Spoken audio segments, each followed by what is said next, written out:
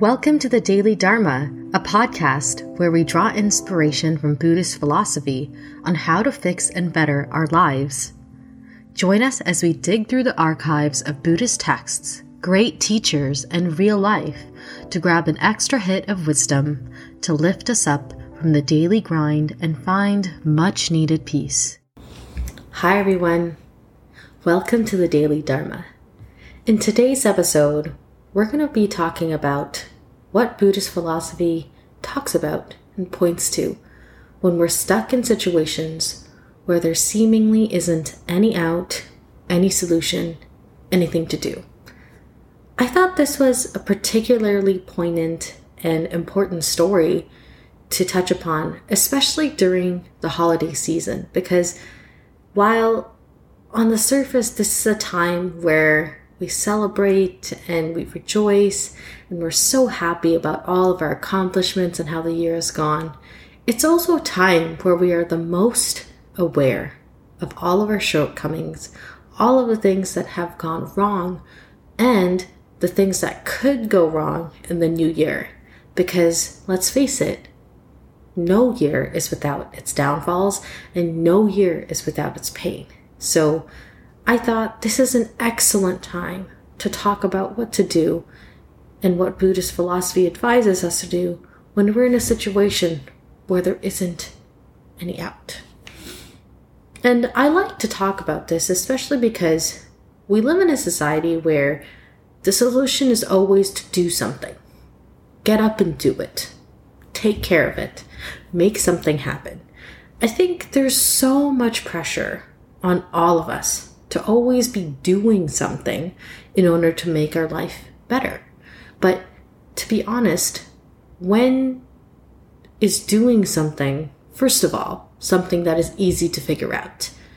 I think for people who are always pushing others to do something, well, they forget that doing has to come from thinking.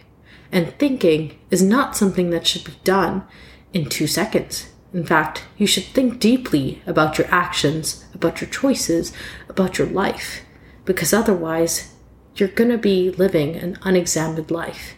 And in Buddhism, this is very much where practices like meditation, like reciting sutras and chanting, as well as reading the stories of the Buddha, as well as scripture really come in.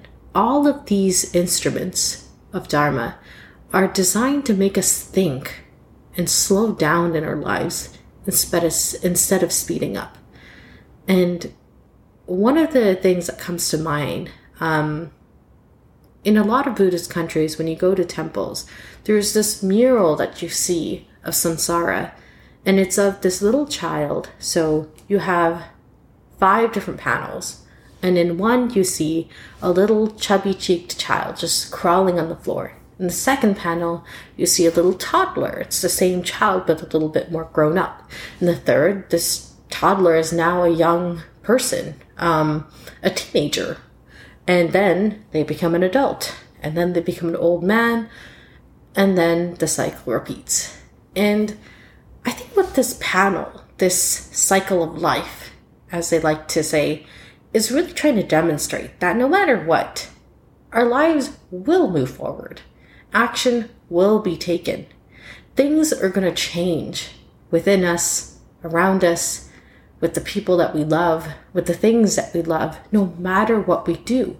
This is just the nature of life.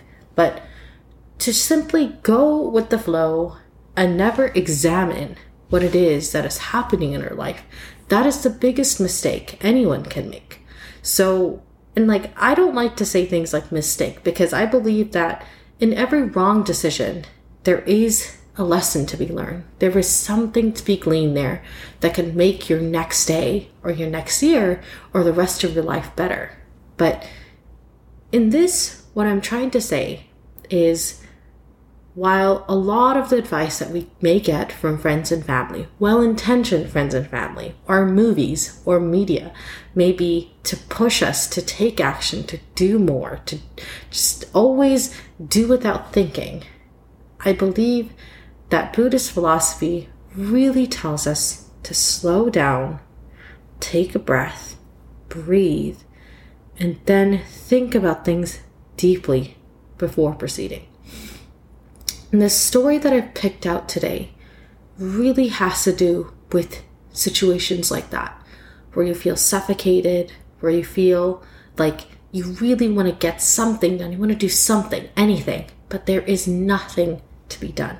And it may sound depressing, but this is where stories like this can really give us a new perspective on situations like this. Because I would say in popular media, and maybe I'm rambling a little bit here, but bear with me. In popular media, and in a lot of the stories we hear, when the hero is faced with a giant and they have nowhere to go, the only solution is to fight harder. And then in that moment of zeal and passion, they win the fight and everything is good in life again.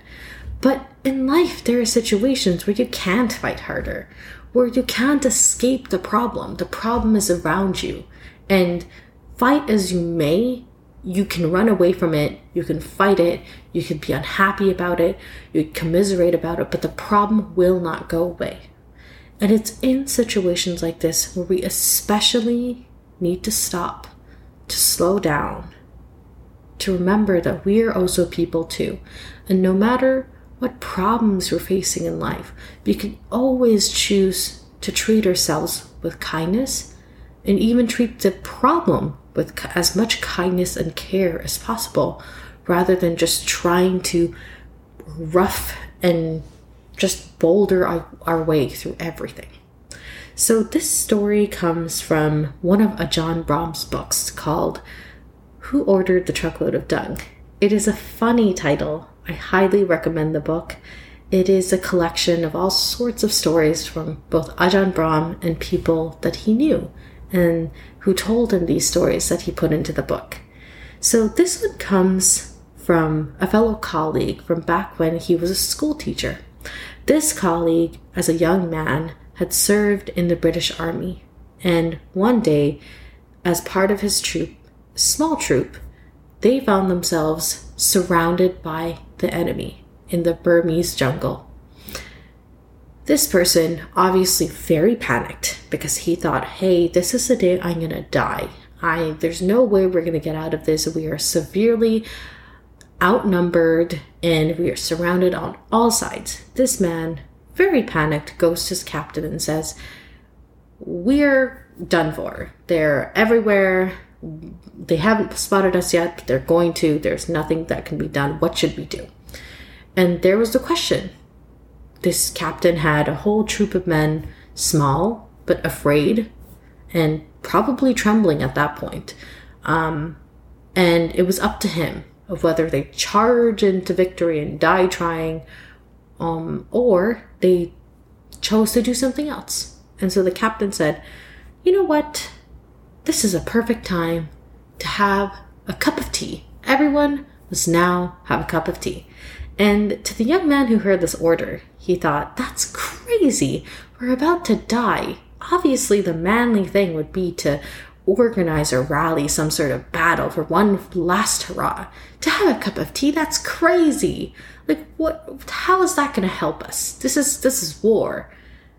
But because you're in the army and you have to follow orders, everyone did indeed have a cup of tea. And after having that cup of tea and letting some moments pass where they quietly hid and stayed hidden in the jungle, it turns out that something had changed and shifted. The enemy was no longer around them, and there was an opening for them to escape. And the captain then led his men to safety. And they did not end up as prisoners of war, which was probably the worst result. So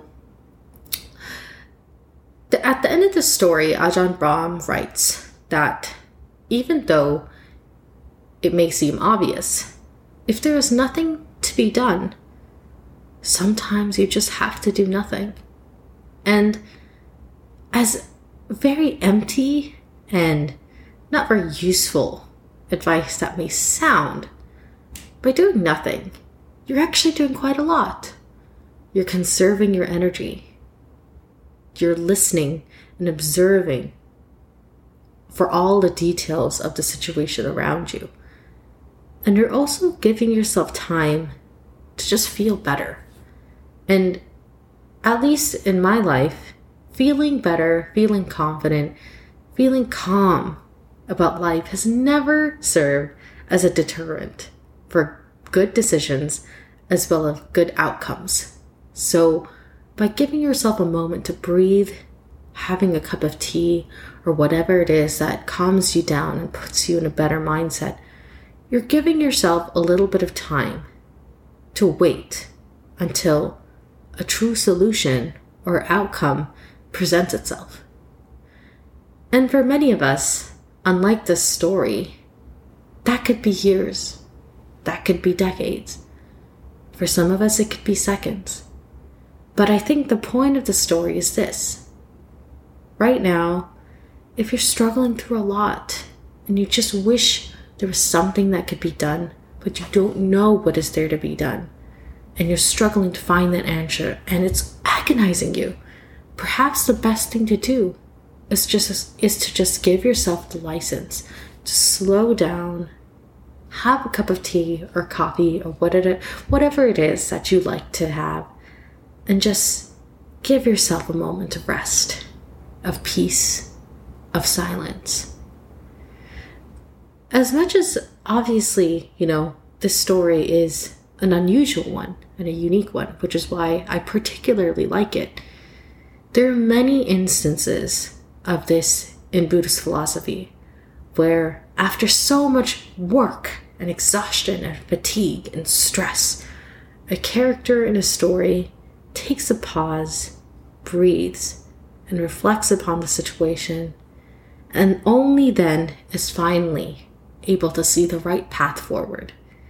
And I think for many of us struggling with situations where there just doesn't seem to be any positive outcome, any positive resolution, this could be a difficult family member. This could be a difficult life situation made by decisions of a past you, but in conflict with the decisions of a present you. This could be people that we love that refuse to be with us. This could be so many different situations. But whatever is causing you pain, if you don't see a clear, peaceful, and good resolution forward, the best thing that you can do, that can save you, that can help you, might just be to take a moment of rest and allow yourself a little bit of peace and tranquility until the right solution presents itself. Again, so many of us, and myself included, hear the opposite of this advice. But I think Buddhist philosophy often tells us to slow down and to take a breath for a reason. Because when we do that, we're allowing ourselves to feel better about situations and thus look at situations more compassionately for ourselves, the people around us, for anyone who is involved. And that is always the best outcome, the most compassionate solution for everyone, including yourself. Thank you so much for listening to this podcast. I know I took a long break, and I think the reason is because I had a situation that was not so great that I needed to put an end to, and then take a breath and rest, just like the story advises. And now I feel I can come back and talk and explain and connect with you on Buddhist philosophy, which is always a delight. Thank you again for tuning into today's podcast. Hopefully we will have many more episodes in the last few weeks of 2021 and in 2022 as well. Have an amazing rest of your week. Until our next episode, stay safe.